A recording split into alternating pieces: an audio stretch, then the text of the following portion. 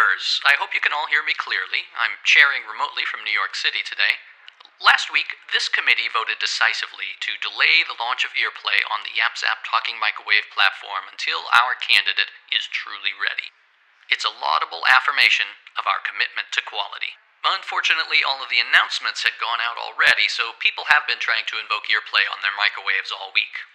The closest word that YapZap recognizes is airplane because it's built on top of technology from a transforming toy, and saying that makes the door fly open. It's not our fault, but people don't know that, and we've been getting phone calls.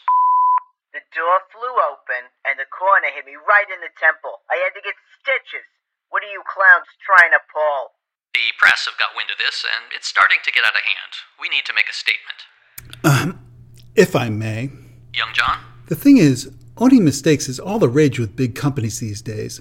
Some of them even make mistakes on purpose, just so they can own them. It's great PR.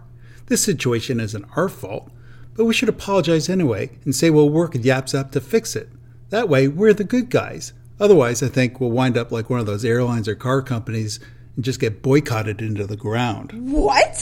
What? Taking responsibility for something that's not our responsibility is nonsense. YapZap are the ones who made the door open if you say airplane. We should make sure the public understands that it's their fault and not ours. I can tweet it right now. We should be careful about our relationship with YapZap.